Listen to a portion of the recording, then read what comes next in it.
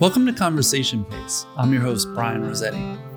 In episode 28, I spoke with James McCurdy, founder and head coach of McCurdy Trained. McCurdy Trained is currently one of the largest private coaching groups online, with beginners all the way up to Olympic trials qualifiers under their care. Pay attention to the phrase, under our care. That's what I think is the key in this story. This is a huge coaching, but also business success story.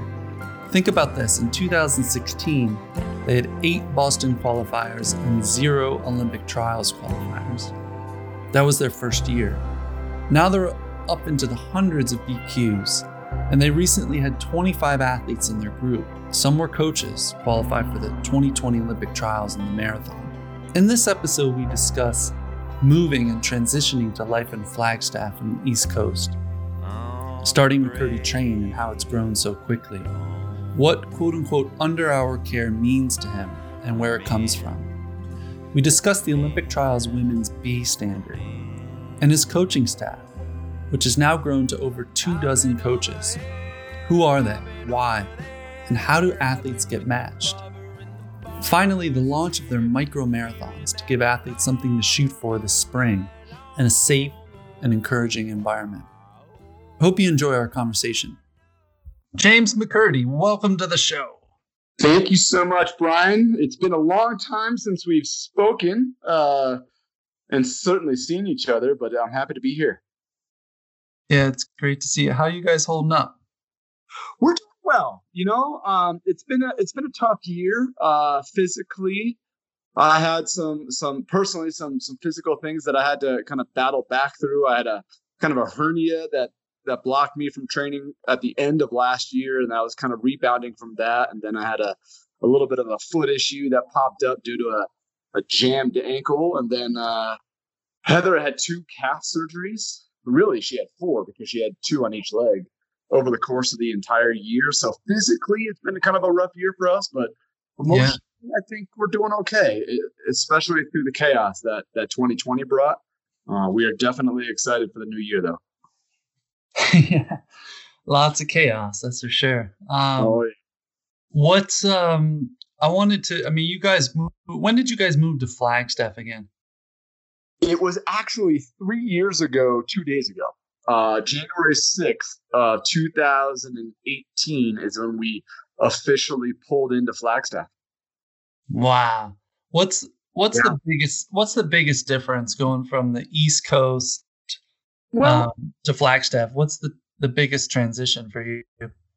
Sunlight is huge. I mean, just from a physical standpoint, sunlight, there's like 320 days of sun here, and even the cloudy days are sunny. It's rare. It's incredibly rare that we have an entire day of clouds where we can't see the sun. It's so incredibly rare. That's the data. That's the stat. I never would have guessed that. I think so. Wow. Yeah, I think so. Obviously, it's at elevation. I think that there's always something to consider that. So it's not nearly as warm. Even my mom still says, "Oh, isn't it 110 degrees there where you are?" No, Mom, we're a mountain town. It's the community is for the most part is tight knit, I think, and that matters. It's just different. Like I grew up in Connecticut, and every town in Connecticut, with the exception of just a few, you are 7 miles away from the next center of town. Yeah. Like here, we are surrounded by forest. Does that make you anxious or no? Does that make me anxious? Yeah. No, I love it. I love it. I do miss driving from town to town and being able to run in different areas. Oh, I'm going to go over to Avon, Connecticut and run on the trail. I'm going to go down to New Haven, Connecticut and run on the trail. I'm going to take a train or drive 2.5 hours and I'll be running in Central Park. Right. For an hour and a half. I do miss that aspect from a training standpoint, but training here is heaven on earth. Training always says it's the best place in the world to train. Absolutely. I mean, I literally just yesterday I was pulling out of my driveway, and thank God I looked behind me because if I didn't, I would have run over Shelby Houlihan. And then weeks ago, I was on a run and I passed some of the men of the Bowerman Club, including Matt Centrowitz. Nice. And do they go up there? They do stints up there, right?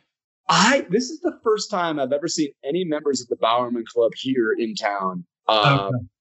For years, they had gone to Park City, but I guess this year they've decided to spend their altitude stint, so to speak, or this one here in Flagstaff.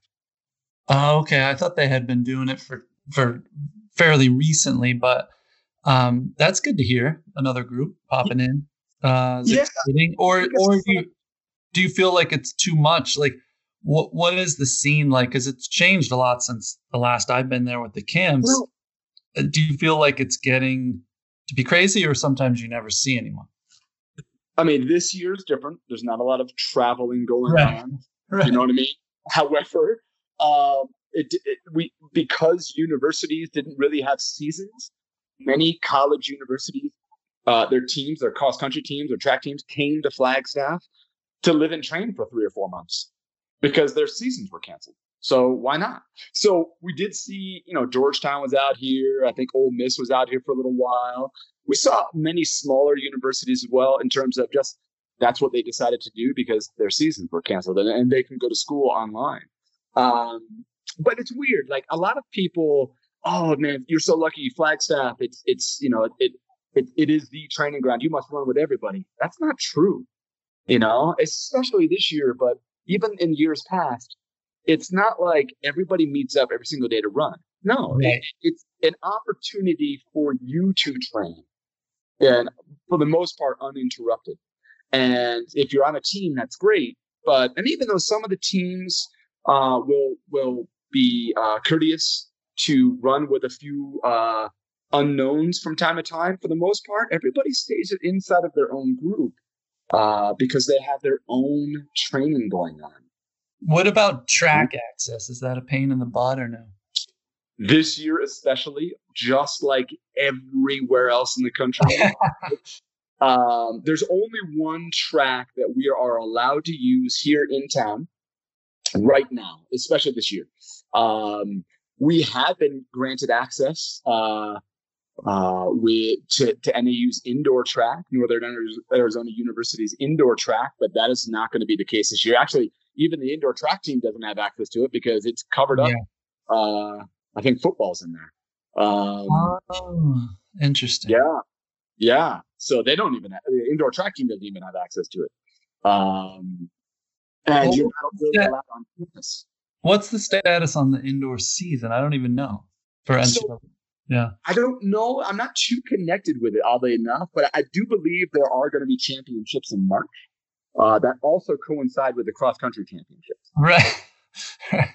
That's crazy. So it's a little, that's a little more outside of my realm. Maybe it shouldn't be because of the professional scene. It's kind of a feeder for professional level athletes. But to me, I don't have too much connection with the college scene just because of our priorities with who we serve and what our focus points are. Yeah, we'll get into that for sure.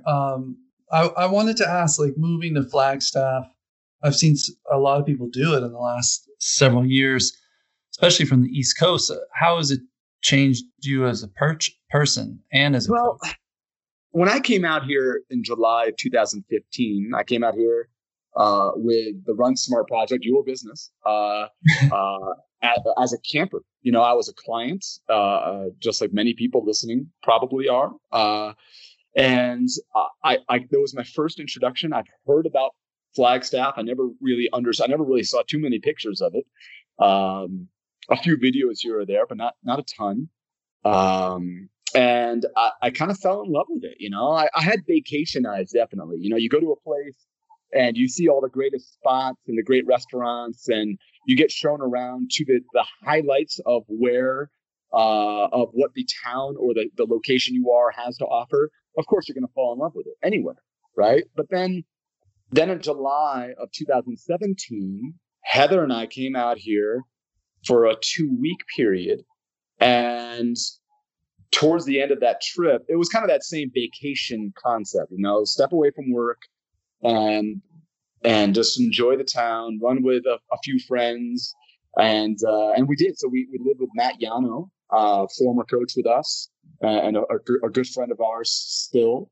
And we lived with him, and oddly enough, Matt Fitzgerald, the author, was living there at the time as well and training with NAZ at the time. And at the end of that trip, Heather kind of fell in love with Flagstaff. I caught her actually on her phone looking at Zillow. And I was like, we could live here. You work from home.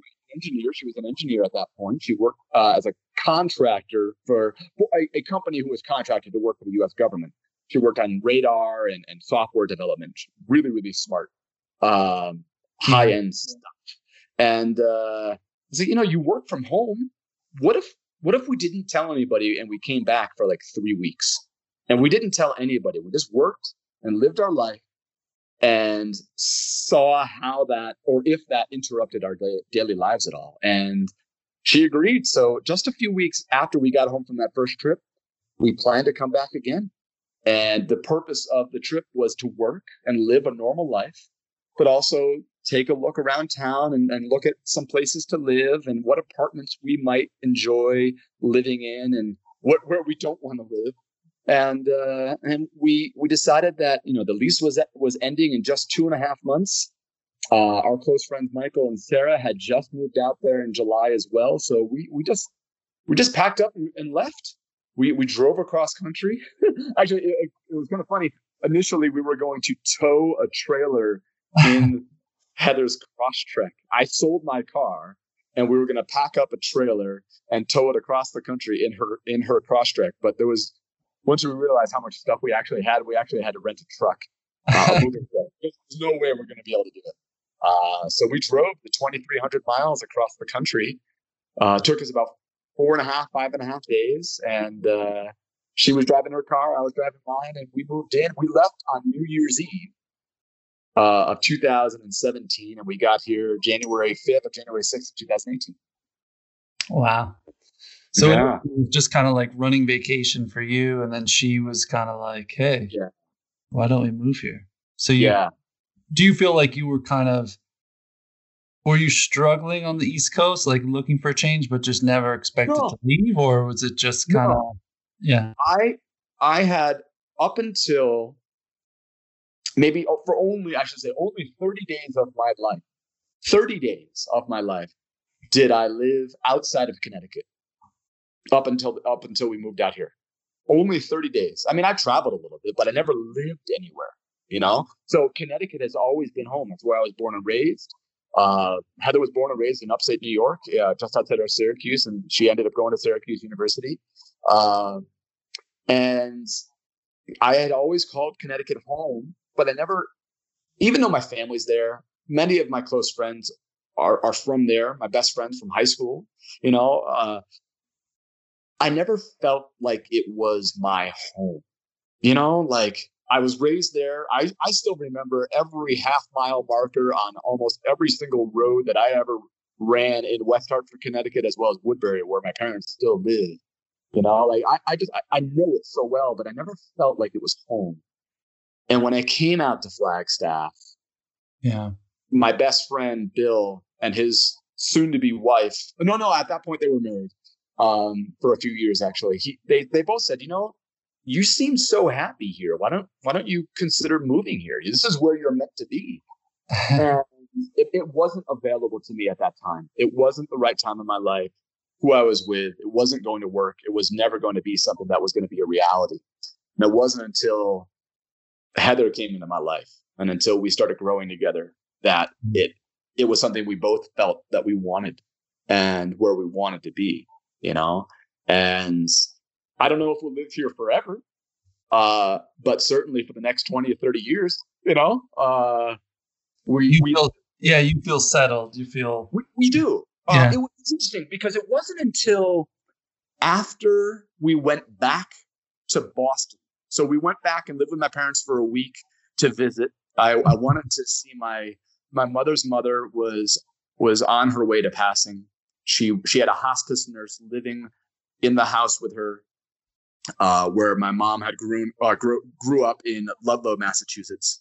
And it was important. We knew that my mom's mom, my meme, were French, right? We knew that she was on her way to passing. And I wanted to be and see her one last time before that happened. And I got a chance to also, in that trip, also see my father's mother, my grandmother, and see her one last time.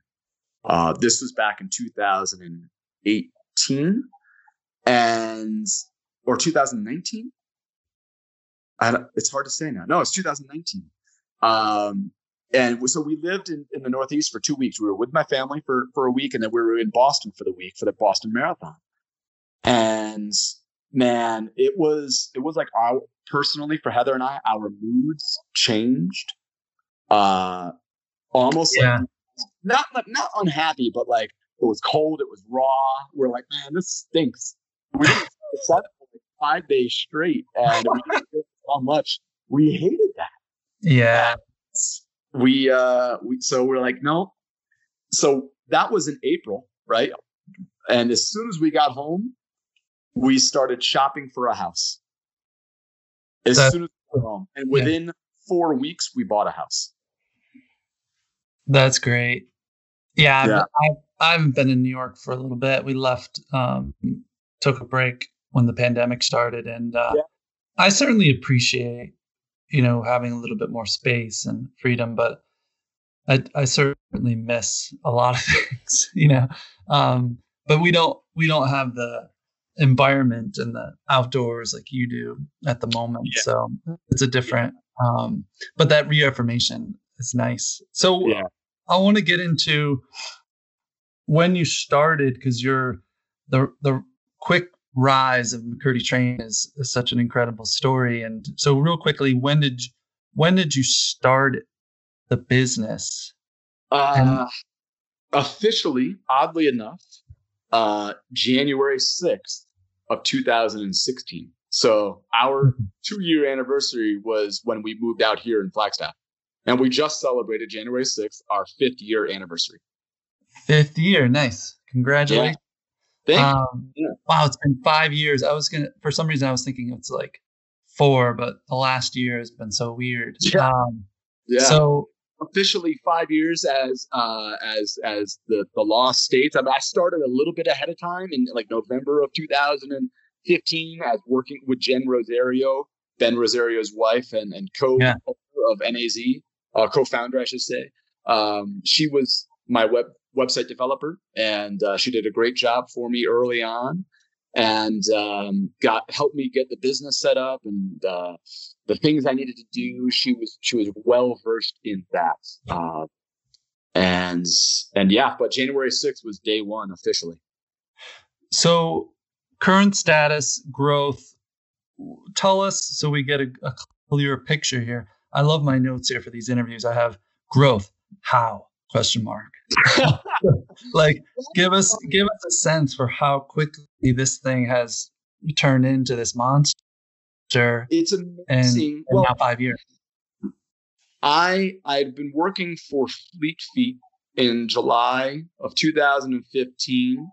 And right when I came out here for the very first time, I was just about to start my new job with them. And my job at that point was to manage all of their run programming as well as work on the floor a little bit. And the job turned out not to be the fit for me that I needed it to be. And essentially I had a nervous breakdown. It was bad. And I was fired from my job. I couldn't perform my duties. And I leading into that job, I mean, I lasted just a few months, but leading into that job, I had been a personal trainer for many, many years. And the reason I left the personal training business is because I didn't want to have to work in a gym environment anymore, where I would wake up at 4:30 in the morning, go to the gym, be performing, so to speak, from 5:30 to say 10:30 or 11. Go home from 11 to 3. and then go back to work from 4 to say 7 or 8 o'clock at night, doing that 4 or 5 days a week. I didn't want to have to do that life anymore. And where I worked for the final 5 years of that was actually an incredibly wonderful business to work for. It was the only personal training environment I ever had where I had a 401k, vacation time, sick days. You don't hear of that in the personal training world. So the owners of that business, Big Sky Fitness Centers in Connecticut, are tremendous owners. They really treated their employees well. But there were aspects of the business that I didn't enjoy. And even though I left there to go to run and train or to manage the programming at Fleet Feet in a specific location in Connecticut, I didn't want to go back to the personal training side of things. And oddly enough, I had interviewed at a few gyms because I'm a college dropout. I don't have a college degree. I lasted a few years before I decided that it wasn't for me. So my options were limited. My trade, my experience was always in sales, and personal training is sales. You have to be able to communicate with people to let them know that you are the solution to their problem. Was that part of the anxiety you said when you left? No, because I think it was more just me. I had a lot of issues personally that I had to deal with. Yeah. And it took me a long time. I was assaulted in college, and that for a very long time ruined me. And it was the root of a lot of poor choices that I made in my life. Yeah. And in that, I never really attacked the therapy that I needed to attack until years later. And that was very much a molding thing for me. It shaped me into somebody that I didn't want to become. I never had intentions of becoming, but yet I still did. And until I sought treatment and therapy that was pretty rigorous, it really, that kind of lived inside of me for a very, very long time, and because of those things, for anybody who's a survivor of sexual assault, everyone has their own journey through it. There's no right or wrong response to it. But for me, it took me a very long time to heal. And my dad said when I was in college, not too long after, I didn't really put it together. He said, it's not something you're ever going to get over. It's just something you're going to work yourself through. Right. And it took me a very long time to work through it. Very, very long time, unfortunately. So leaving college, that was you getting out of the situation, and then you just never went back to school after that. No. So I did. I tried. My parents, I love them to death. They really wanted me to finish my degree. So I transferred from UConn to a local branch of UConn, the Waterbury UConn branch. It's a local community area of UConn. Mm-hmm. And that didn't last long. And then I ended up at Naugatuck Valley Community College for about a year, but I wasn't ready to be there. I didn't know what I wanted to do with the rest of my life. And I certainly wasn't in an emotional state to be able to focus or handle sitting in a classroom. I couldn't do it. It was a physical impossibility for me to handle that situation. And my dad was the first one in my family to go to college, in his family rather, I should say, to go to college. He was the first one and he worked himself through college, and he ended up getting a master's degree. My mom, on her side, she got a degree as well, and she used that degree throughout her entire professional career, as well as my dad. And my dad served in the Army as a drill sergeant. He was in the Army Reserves. I think he was in the Army for 27 years. So education, service was very much a part of my family, and my dad was the first one to do it on his side. So for him, he very much saw that, or felt that if I didn't have a degree, I wasn't going to go anywhere. And that was really hard to kind of live through, because it is a challenge to find your way without going to school. You have to learn a trade. You have to do things. So I found my trade in personal training. It just took a while to get there in coaching. And I would constantly go to personal training seminars and leadership skills and go to sales seminars as well, because that was a huge part of it. It became a craft. It became something I needed to, I wouldn't say perfect, but I needed to hone that skill to become successful in the personal training environment when I was working in gyms. Do you feel like you would burn, the flip side is you kind of burn yourself out? You're using your body all day. Plus, I think you were actually training pretty heavily, right? Yes. It was my birthday, October 1st, 2012, where I decided that inside of that year, I wanted to run a marathon. I don't know why I decided that, but I did. I wanted to get back into running. I missed it. The average lifespan for a personal trainer is only 7 years. The average income for a trainer is $15 an hour. So it's very difficult to make a career out of that when that is the average. Yeah. You know, many personal trainers do so as a part-time income.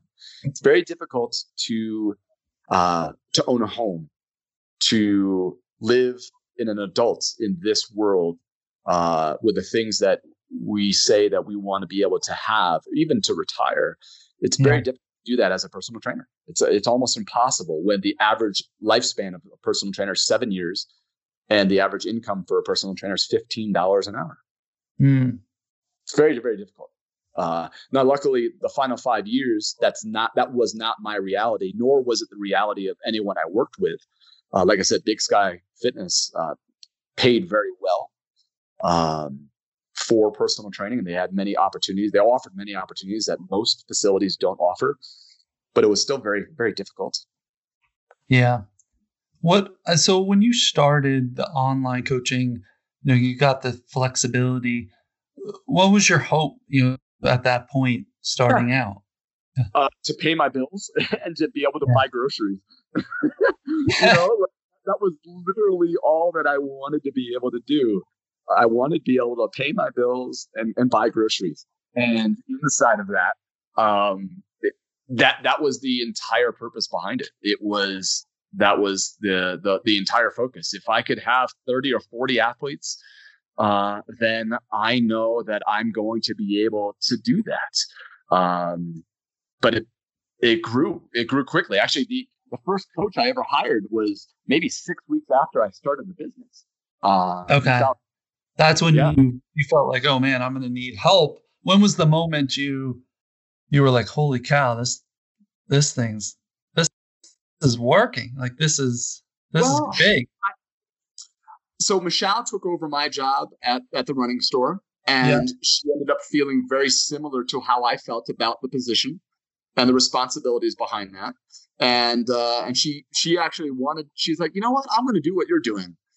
And so we were having dinner, I think at Panera Bread. I'm like, well, listen, why don't, we live in the same town. We're going to compete against each other. Why don't we not do that? And why don't you just come work for me? I understand the business of coaching and training. I understand the financial side of things. Yeah. Why don't you come work for me and with me? And I'll help you develop a clientele base, and I'll teach you the ropes on this side of things. And let's see what we can do together. And then another coach came around, gave her first coaching opportunity, Mary Johnson. It was her first opportunity in the coaching world. And did Mary come from personal training to the same background? She came from advertising and marketing. Oh, that's right. I should know that. We've talked about it. She got into it. She didn't really enjoy it very well. And then she got into the personal training in the facility. She still, I believe, works out part-time. And then coaching. She was an athlete of mine, and then coaching came about, the opportunity to do that. It wasn't until Esther Atkins came on board, that I really saw some true potential in this as a business model for us. I felt like she had some real strong potential. We had been friends for a few years on Facebook. And we bumped into each other every once in a while at a road race. And, she's a top-notch professional. She was 13th in Boston, and I'm just kind of this peon. And, so it was a big deal for me to talk to her, say, I wish her luck type of thing. And then we became friendly. And I said, listen, I don't know what your plans are, but you might consider this. I don't know, what our business is going to look like in the next 2 or 3 or 4 years, but why don't we have a chat about it? And we did. And she decided that she would come on board. And then Tim Ritchie came on within a month or so after that. And I didn't realize, but at the time, for a while, I was coaching Tim's girlfriend, Kirsten. And I didn't know that Tim Ritchie was her boyfriend. I didn't know that. She would say, oh, my boyfriend's a runner. He's pretty good. But I didn't know that it was Tim. But yeah, so at that point, once Esther and Tim came on board, that's when my brain started, okay, either I'm really in this or it's just going to be something I do. It just started snowballing. Professional athletes started getting wins that this was an opportunity to make a living, but still be able to run professionally, but not have their income be tied to their performance or contract or anything like that. So that's kind of how it got going. And how were you able to get some of these great coaches like pretty early on? Like that came pretty quickly. It did. Esther and I, like I said, we had a conversation on Facebook and then on the phone. Tim was just happenstance. I just happened to be coaching his girlfriend at the time. So that's how that happened. That helps. But yeah. And then I saw Sarah Crouch ran well at the Chicago Marathon. I believe that she was the second American, maybe top 5 American at Chicago. And I said, man, like, what a cool thing to see, maybe if she would want to come on board. So I reached out to her, and at the time, she was actually already a coach elsewhere, and I didn't even know. And so she said, you know what, I don't think I'm going to be interested in this, but my husband, Michael, has been looking to get into coaching for a very long time.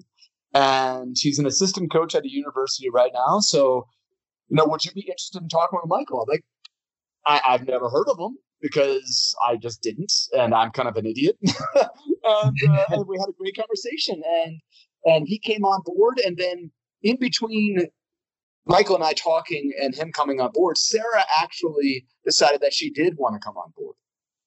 And she was able to work it out with the other coaching service that she worked for. And then she has since years been just working with us.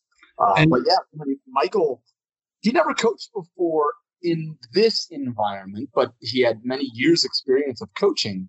And he was able to leave college coaching completely and be full-time with us within a year. Wow. How many coaches now after 5 years? 28. Wow. I didn't realize it was that high now. 28. And what are some of the numbers, like in such a short time? What are some of the numbers that you like to promote in terms of how big you guys have gone? It's not so much how big we've gotten. It's that we've seen great results with the folks that we work with and that we serve, regardless of ability. So like, there's a lot of in this business, success can be defined by a lot of different things, especially when it comes to business. Success can often be defined by finances, but I'm really trying not to look at it that way. What I'm really trying to look at is that our first year, we had 8 athletes qualify for the Boston Marathon and run the Boston Marathon. And this past year, I couldn't tell you how many people decided not to run it, even though they qualified. We had 197 decide that they want to qualify, or not to qualify, that decide that they want to run because they qualified. 197 in 2020 said, "Yeah, I want to run Boston." I think the number that we had was well over 400, though. And what's crazy to me is also the you've got the people qualifying for Boston, but how many did you? Well, some were coaches, right? But you had a lot of athletes qualify for the Olympic trials. I mean, the scale, the diversity of your athletes is pretty wide, right? Yeah, we actually just spoke about this the other day. In 2016, we had 8 qualify for Boston and 0 at the Olympic trials. 0 McCurdy trained representatives were in LA at the time. And then fast forward to 2020, yeah, we had like 8 or 9 coaches, but I actually coached some of them that qualified for the Olympic trials. But we had 25 qualify overall for the trials. We had a few athletes that had the opportunity to represent Team USA, whether on the track or in cross country, and in the marathon at the World Championships. Only 1 actually said yes, and 2 actually declined the invitation. But I mean, the growth that we saw from an athletic standpoint was just tremendous. I mean, yeah, some had already qualified, but many did not. You know, like one of my athletes, Gilles, when she reached out to me in March of December of 2016, literally on her questionnaire it said, "It's my pipe dream to qualify for the Olympic trials." And at the time, she went from 335 down to 305 on her own. So she had already seen some great results on her own, and to go from 335 to 305 is no small feat. But to go from that athlete to go from 305 to 245, like that's some remarkable improvement. So she started with you guys at 305. She started with us at 305, and then she ended up qualifying at CIM, and she qualified with a 244.34. And she got a chance to run at the Olympic trials, and she did wonderfully. She didn't go out there to race it; she just ran it. She jumped from 305, or did she have some between that? She had some between. So she went 305, 302, 257, 252, and then 244. She stole it to me because I was at the trials. I was on the course with Andre. We were taking photos, and obviously it was a loop course. We hit a lot of spots, and honestly, I mean, what an exciting day! But like, she stole the show for us. She literally, every time she came by, she was smiling, and we, like, it got to the point where like Andre's like, "There she is. Who is this? She's smiling again. Look, here she comes. She's smiling." He's like, "I gotta get a photo," you know. And he kept taking pictures of her, and that just like, that's funny. It was that kind of day. Forgot that, you know, like for so many, like Crystal Bacon, one of my athletes that qualified, she had no more time, you know, like she had missed the qualification in grandma's the season before by like 34 seconds, you know, or 40 seconds or so. You know, it wasn't that we were that off. We were only off by like 1.5 seconds a mile. It's not that much, you know. And then she came back in Indianapolis and qualified, and that was a lifetime achievement. And never in high school or college did she ever qualify for a national championship level event. And the first time that she gets it done is for the Olympic trials. You know, like, I know, like, for these moments, for a lot of athletes, like, it could be such a letdown, right? Like, if you don't perform well, like, you build up to that moment for so long. So it can be kind of a heartbreaker for many. But we just appreciated the fact, like, you could see it on her face. Like, you're telling me, like, that was something that, you know, you could just see it on her face. She was just so happy to be there. I don't want to talk too much about it, but what is your opinion on the standards, and should that change? Like, what was your feeling on the Atlanta, basically? Atlanta, I mean, it was magical. It was remarkable, and I loved it. I wish 2024 could have an environment like that. I don't think that's going to be the reality. That's not what I want. I don't want that. I want as many. I would love for the standards to stay the same, because I think we'd honestly have about 1,500 people qualified, men and women. But I also believe that if the standards stay the same, we'd have about 1,500 people or so qualify, if not more. And that is not something that any club could possibly foot the bill for. The entire concept of how to manage and run it would have to change completely. And it would not be a level playing field. in terms of those top level competitors to those who are just squeaking in. They wouldn't be able to have bottle service for 1,500 people. Not a chance in heck. It's not happening. So but what do I think? Did any of your athletes also say that it was like way too tight in the beginning? Like it was too crowded? Like some people, I know a lot of people fell. I was curious about that too. People that fell, none of my athletes did. The athletes that I had racing the event, they were fine. But they were in the top 100. We had Sam finished 22nd. We had Kate Landau finished 14th at 43 years old. They were fine. Yeah. They raced very well. Nick was 81st and Lindsay Nelson was 81st. They did very well. I think in the first mile or two was a little chaos for some, and then I think there was a little bit of tight turns or whatnot. Anybody can trip and fall at any point. I mean, shoot, even Ned fell the final steps of the Rio Marathon in 2016 at the Olympics. And no one was around him. He just tripped. I think though. I mean, but there are certainly some. Caitlin Goodman from the BAA, she fell pretty hard. And that was early on, and no doubt it was because of the chaos that was in the midst of so many people. It would just so happen to be that my athletes got lucky and didn't get tripped up. Yeah. So you think if they drop the B a couple minutes, that the field size is probably going to be the same again, or no? Do you think that? What's that? I think it's going to drop by a lot, and. Just with a couple minutes, you don't think it will elevate and get more people out, and that they'll have the same field with just like 2 minutes, or do you think that that's a threshold that? I don't think it's going to be 2 minutes. That's the thing. I believe it's in my opinion, and I don't agree with it, but I just think this is likely to happen, and I don't know. We should find out soon, but. I believe that it's more than likely that we see the women's standard go to 2:37 or faster, and the men's standard go to 2:15 or faster. I see that as more of a reality than a 2 minute. Yeah. And that in and of itself changes the game completely.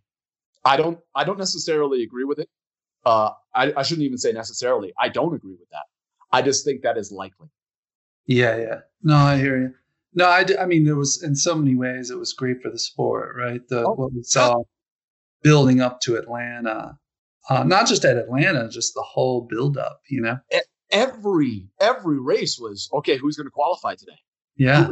Who's out here? Who's going for it? Who is going to become the local hero that we get to write about?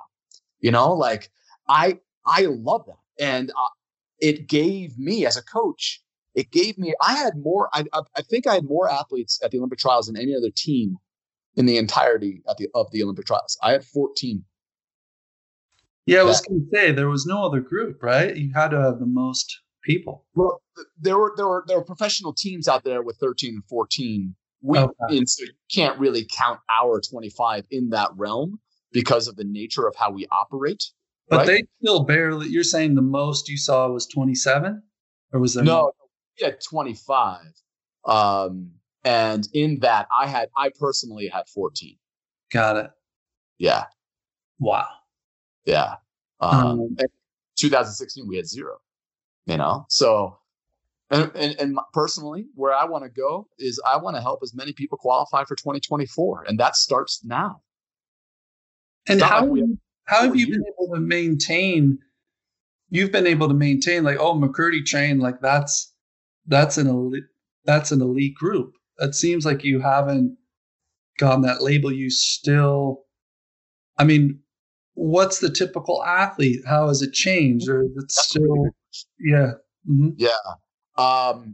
I think we haven't changed our vision.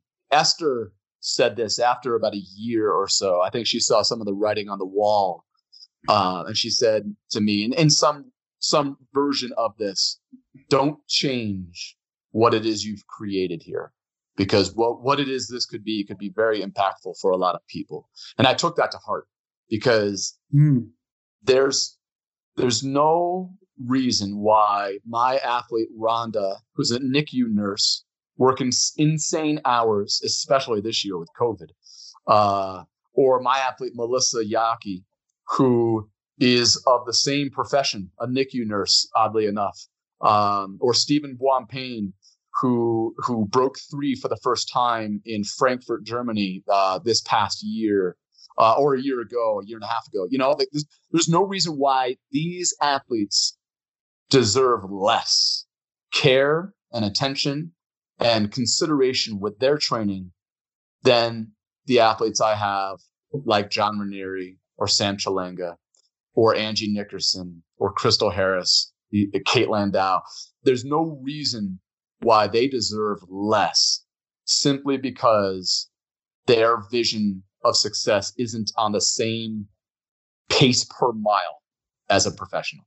So it's really our sincere hope and focus point that regardless of level of ability, that we're doing our best to serve every athlete that we can.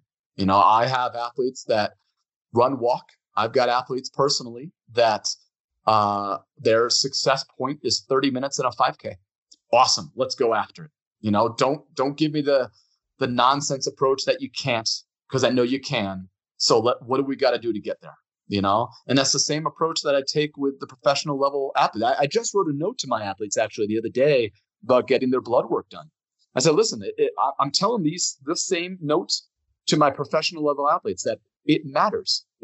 Understanding where your iron levels, your vitamin D, your vitamin B12, understanding these things matter. And it shouldn't be something you get tested every few years. This is something we should test for at least twice a year, but in my opinion, closer to 3 or 4 times a year.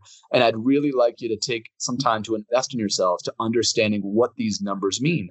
So if it's important enough for a professional, why are your dreams and goals not important enough for that to matter too? So taking that approach matters. Yeah, you used the word care, and this has stood out to me in talking with you and hearing you talk. In the past, I've noticed under our care is a term you tend to use, which I don't hear others use, like in this space. So tell me why are those words? Is there a reason behind that when you say we've got X amount of athletes under our care? And I'd love to hear more about that. Yeah. I'm not a perfect person by any stretch. I make mistakes. I'm a human. But I do try to acknowledge my humanity. And when I'm wrong, I try to acknowledge that and say it and move on from it. I certainly have my opinions and whatnot, but a lot of me saying under our care and the McCurdy family, it stems from what I experienced in college. And when I sat with a coach from school, and in the team meetings, we're a family. We're a united front. We're a family. We treat each other as a family here on this team. And then I'm going through a personal hell, and a coach tells me to my face that, well, I've made a decision not to involve myself into my athletes' personal lives. That to me, that person was no longer a coach to me. To me, coaching isn't just about the workouts. It's not about, yes, a coach needs to know their science. They need to know, and they should always be learning about these things. But it's not about workouts, because anybody can work somebody out. It's about the relationship of how the workouts play a role in that person's life. What do they have going on? And when an athlete divulges to me or expresses to me that they're only sleeping 3 to 4 hours a night because they're stressed or they're anxious and they're not resting, they're not recovering, well, then that to me is a red flag that person needs a different concept of training completely than I would give somebody who has a normal life or not facing that specific adversity. And what do we need to do to ensure that we are thinking about their health and their safety first before we're thinking about the end result of a time on a clock. So yeah, so it is. I mean, I was curious, like, is it a reflection of your experience? And it's really like the anti-experience or what you experienced. And it's amazing that you ended up becoming a coach when you had such a bad experience. I mean, I had sort of the opposite, where I knew I wasn't trained well as a younger athlete. I almost had like too much information. This guy was a sprint coach. He was a football coach. The training was terrible. It was detrimental. I knew it was detrimental to my career as an athlete, but he cared. Like, he was there for me. He would do anything to support me. And I think that, ironically, kind of led me to becoming a coach. And it's cool that you still ended up getting into, being a coach despite that, because that's pretty brutal. For that was my experience. That might not have been some of my teammates' experience. Right. It's my experience. But at the same time that was my experience, I also had amazing coaches that I developed relationships with. One being my high school coach for cross country, Arlie Duff. I still consider him one of my best friends. He's one of the most successful high school coaches in the nation's history. In girls track, women's track for high school, I think he's only lost like 5 times in 23 years. Wow. Like, his record is remarkable. He was on a streak, I believe, of 189 wins and 0 losses. Right? But more than his record was his devotion to his athletes. He would this is a guy who was or is a special education teacher, works hands-on special needs, who doesn't make a lot of money doing that work in that school district, doesn't get paid a lot for coaching, right? Not really at all. Actually, in cross country, where other schools might pay the head coach a salary for the boys and the girls, he only made one salary for actually coaching both teams, which is ridiculous. But he still showed up. He showed up every day, and he would show up on the weekends. His practices, he'd have a distance practice, a sprinting practice, a throws practice, and a kick practice on a Saturday. Yeah, he's getting paid $3,400 for a season of work, and he's spending Saturday and Sunday like that.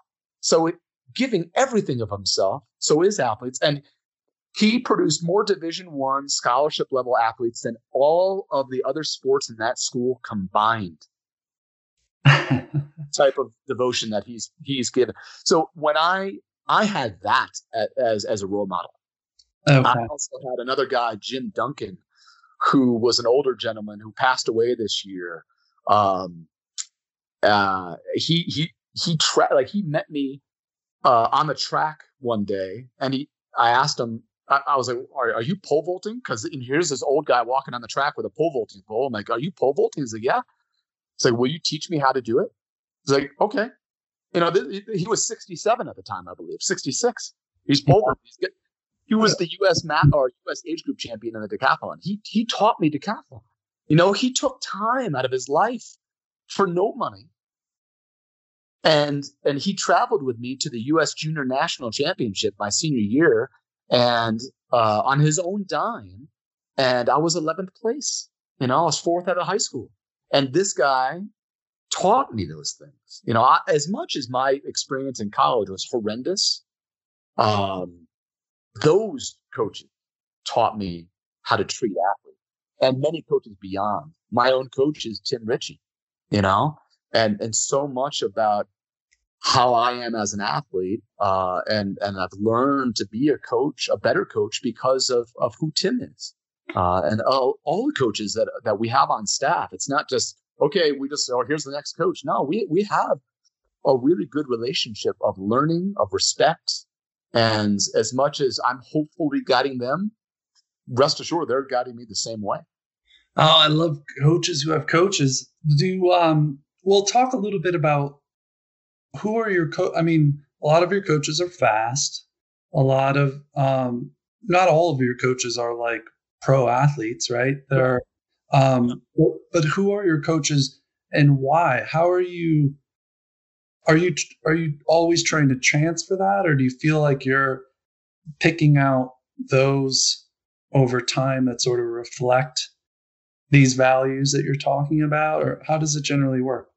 So number one, to bring on somebody in any business, there needs to be a need for that, right? So it's not like we're always hiring new people, but as McCurdy Train grows and as the coaches fill up in their athlete load so that they don't feel like they can handle more, well, if there's still a need coming in, hey, I want to talk to you about coming on board as an athlete.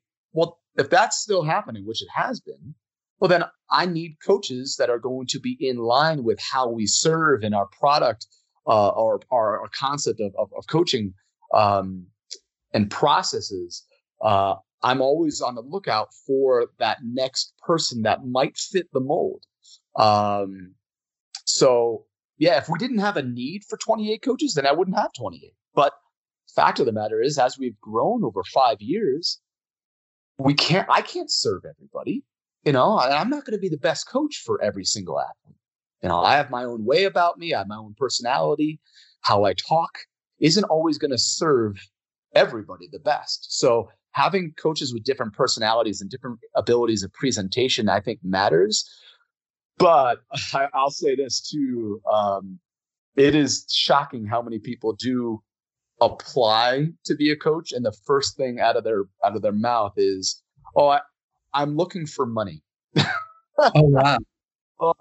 I've never applied for a job with that as the first thing out of my mouth, but generally that's a disqualification unless that's a misspeak type thing. But yeah, they see you guys growing. I mean, I guess it could be flattering in a sense, right? They're like, sure. Man, if I go to McCurdy Train, I know I'm finally going to pick up some athletes, Yeah, I get that.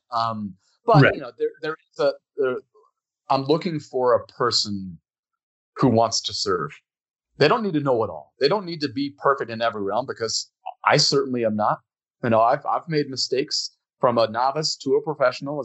I don't always have the answers, but I do believe that the athletes that I work with know that I deeply care about what it is we're striving for, and that whether they fail or whether they succeed, I'm going to be there with a hug or a virtual conversation, depending on the circumstance, that we're going to figure it out. So when I find out coaches that have that ability, that's what draws. Like when Pardon came on board, we didn't need Pardon. Not then. I had just brought on Michael Cera and Ryan Donor. So bringing on a fourth person right away when those coaches still had a ton of availability, there was no reason to bring on Pardon. But as soon as I spoke to Pardon, I watched a 2-minute video on YouTube, and it was an interview, kind of a preview to a 20-minute video about Pardon, about his journey. And I as soon as I watched that, I didn't even read his resume. I didn't even care. I said, that's the type of person I want. I still never read his resume. But that's the type of person that I want. And he's now been with us for 4 years. That's awesome. We'll talk quickly about how you guys are matching. If someone comes through and, 5K marathon, and this person's a mom, right? Are there's some easy ways to kind of match where you feel like these will be a good fit. Do you guys go beyond that, or is it really like, listen, we're careful about who we bring on? We've got some general matching, but otherwise I'm comfortable, distributing these athletes across the board. I speak to every inquiry that reaches out. You do? Okay. Every single one. Unless a coach has already had a private conversation, and then the coach reaches out to me, hey, expect that this person's going to be signing up, send their inquiry, send their questionnaire over my way. Right. That happens, but it doesn't happen all the time. It happens maybe like once or twice a month. I literally speak on the phone with every single inquiry. I talk with them. I generally text them rather than email back, and I have a conversation with them. And sometimes the conversation, it leads to the place that, hey, you know what? I'm not sure that this is the right environment for you to come on board as an athlete. Based on what you're saying and what it is you need and what it is you think you want to do, that's not in line with how we operate. But here's a service or two that might fit you better. I actually just had that conversation the other day, and sent a colleague of mine, Thomas, that athlete. I hope they reach out to him. But for the most part, we have a conversation. I get to know them a little bit, what it is they're looking to accomplish over the next year, 2 years, more so than what event are they trying to train for, but really to get a chance to understand their personality a little bit and what they might be looking for in a coach. Mm-hmm. Because if I can answer those questions, because I know the coaches so well, I can then guide that athlete towards, well, these are the 3 or 4 coaches that we have that are available that would fit what it is you're looking for, but also match the personality that you think you might want. And I think that matters. It's not just, well, this is our 5K coach or this is our marathon coach. None of that. It's almost all about what are you trying to accomplish, but how do you learn? Is it more email based? Is it more app based, or do you like to have a conversation? Are you looking for a drill sergeant? Are you looking for somebody who is a little bit more lovey-dovey and a little bit more communicative in a friendship manner? Like, what type of personality do you think you're going to respond best to? Because these are the coaches that are going to fit that mold. And I'm not always right on that. You know, we do have some coach swapping from time to time, but for the most part, that's our matching concept. That's great. I want to talk about the micro marathons. And I think there was a post, I don't have it in front of me. Stephen Kirsch mentioned something I saw after he did the JFK 50. And I think the gist of it was that he felt conflicted, about having an event during this time, but also, obviously running, especially ultra marathons, right, are pretty safe compared to other sporting events. But the idea that, people were traveling to it and, that's a tough one. So obviously our sport, it's a major sport and you want it to go on, and we should be able to adapt in certain instances, right? There's some people would say, listen, we're in the middle of a pandemic. This is getting worse. We got to pause. We got to be safe. The micro marathons, it's interesting. I want to hear more about the concept considering all this and ways that you're adapting and keeping your athletes motivated at this time. Sure. So for the athletes that wanted to run a marathon, we felt that we really didn't trust and still don't trust these monster marathons with 5,000-6,000 people, 1,500, 2,000 people. We don't trust the environment, so to speak. And often is the case is a race that size isn't really going to have too often insanely strict COVID protocols in place, right? So we knew that we wanted to host some events for our athletes to have an opportunity to qualify for Boston or possibly qualify for U.S. championships over the next few years, or even just get their first events done in an official manner. But we knew that if we only hosted one, that we would be limiting our athletes and be forcing them to travel. And we didn't want that to happen. So we decided to host these small 30 to 100 person events. 125, I believe, is our maximum event, to where our athletes are most centrally located, so they don't have to fly. So they could just drive an hour or two, right? It's no more risky than going to Target, right? So in that respect, we're providing as safe of an environment as possible. We're going to have COVID protocols in place. Social distancing, mask before, mask after. If you're unwilling to wear a mask, sorry, you're not running. Period. The end. you're out of here type of thing, you know? So we're going to be very strict on those protocols, but it's also important to recognize that we don't want our athletes or any participants to be flying to any of these events. We can't prevent any of it because there's just no way to really prevent that. But by offering Michigan, upstate New York, Connecticut, South Carolina, Alabama, Texas, by offering these locations, it allows people to be able to drive and give them an opportunity. But also, we're not trying, this isn't a business thing, you know, like we're not trying to make money off of this. There's going to be some to be made because we are working hard for it, but sure, it's small for a reason. It's going to be very limited in exposure, right? And we're also based off of local environments. If we didn't even take payment yet for any of these races. I think we start with Texas this weekend, giving the athlete that we put them on a waiting list first, and then we're going to take payment once we're nearer to an event taking place. So that way we know we're a little bit closer to the event, maybe 6-8 weeks out. We're a little bit closer to the event before we even take payment. So athletes don't feel like, okay, I've got to register for another race, and then now that race is canceled. You know, I feel like if our races get canceled, no races are going off because they're so small. So there's 5 of them. How many are there? Well, there are. There's Connecticut. There's upstate New York. There's South Carolina. There's Alabama. There's Texas. There's Michigan. There's 6, right? But depending, so we're considering adding a 7th in another location as well. And when do they start? Like, what are the dates on them? March 6th is North Texas, Dallas area. That's our first one. And then March 20th and 21st is South Carolina and Alabama. So those are our first 3, and they're coming up in a few months, right? 7 to 9 weeks, essentially.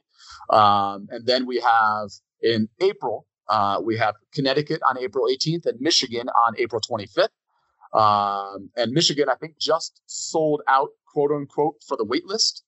And then in that, we have upstate New York. So I believe Michigan, Connecticut, and upstate New York are the events that are sold out, meaning the wait list is reached. You can still register and get on the wait list, but if you register for those events that are already full, you would just be kind of the next in line type of concept. And these are located, it sounds like, near coaches that you have, right? And you said you have athletes in those areas. And then how did you come up with the courses? These are already measured. No, we had to measure them. We had to certify them. We're in the process of finishing up a few certifications this week and next. Wow.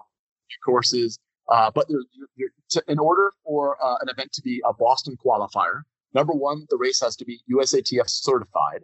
Number 2, it doesn't have to be electronically timed, but it should be electronically timed by a professional company. It has to have a minimum of, I believe, 4 athletes in the event, and it needs to be advertised. So those are the requirements for the Boston Athletic Association for the Boston Marathon. Right. So that we meet those standards. And it's an investment, right? We've got to pay the timing company, the permits, the fees, the measuring, that's that stuff. So these are legit, man. And when, what are the courses? What are they like? Did you guys just did you try and, what was the goal in terms of designing each course as fast as possible, or? No, I mean, we want it to be flat or moderately flat. We want it to be contained, meaning a looped environment.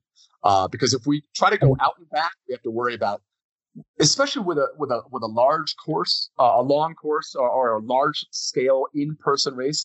You have to focus on security and road closures and all these things that cost a lot more money. So we decided we wanted these events to be either on a rail trail or a known environment where we didn't have to invest that much money on closing a lot of roads, right? So, These are all looped courses, anywhere from 2.8 to 5 mile looped courses, where might be a little bit boring, but they're also going to be able to have aid not far from them. They'll have water bottle stations. They'll be responsible for their own nutrition in terms of gels or hydration or whatever that might be.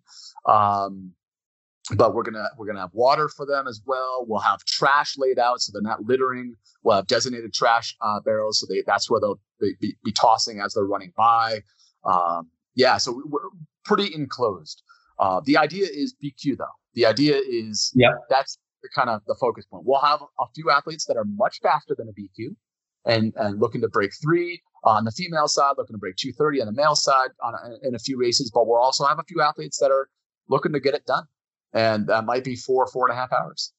That's awesome. So do you feel like post-pandemic, the Marathon Project, events like these, do you think they'll go away, or do you think this, because of the pandemic, you're going to see more of this in the future because of these big road races?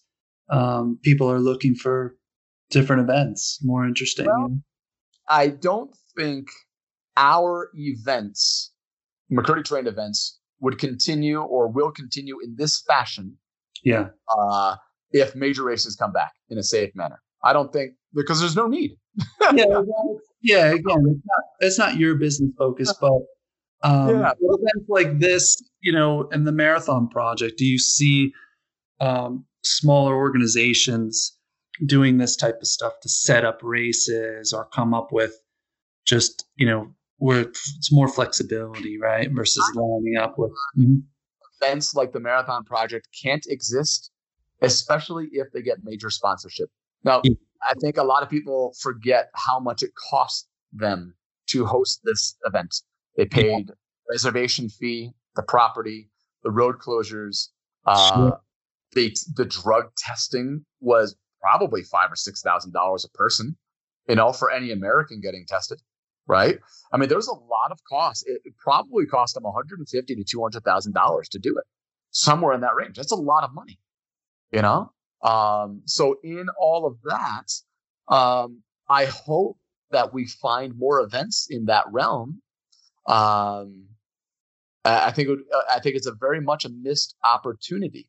We are of the mindset that we need to adapt, and as a business, as a community, if we don't adapt, then we run the risk of falling apart, essentially. So I think it's important for our athletes to understand that we are working very, very hard behind the scenes to continue to provide care that is beyond just workouts. What can we do so that you can find success, whether it be virtual events between the McCurdy Mile Race Series that we provided in the spring and then the 5K, 10K series we had in the fall, and now the McCurdy Marathon, micro marathons that we have.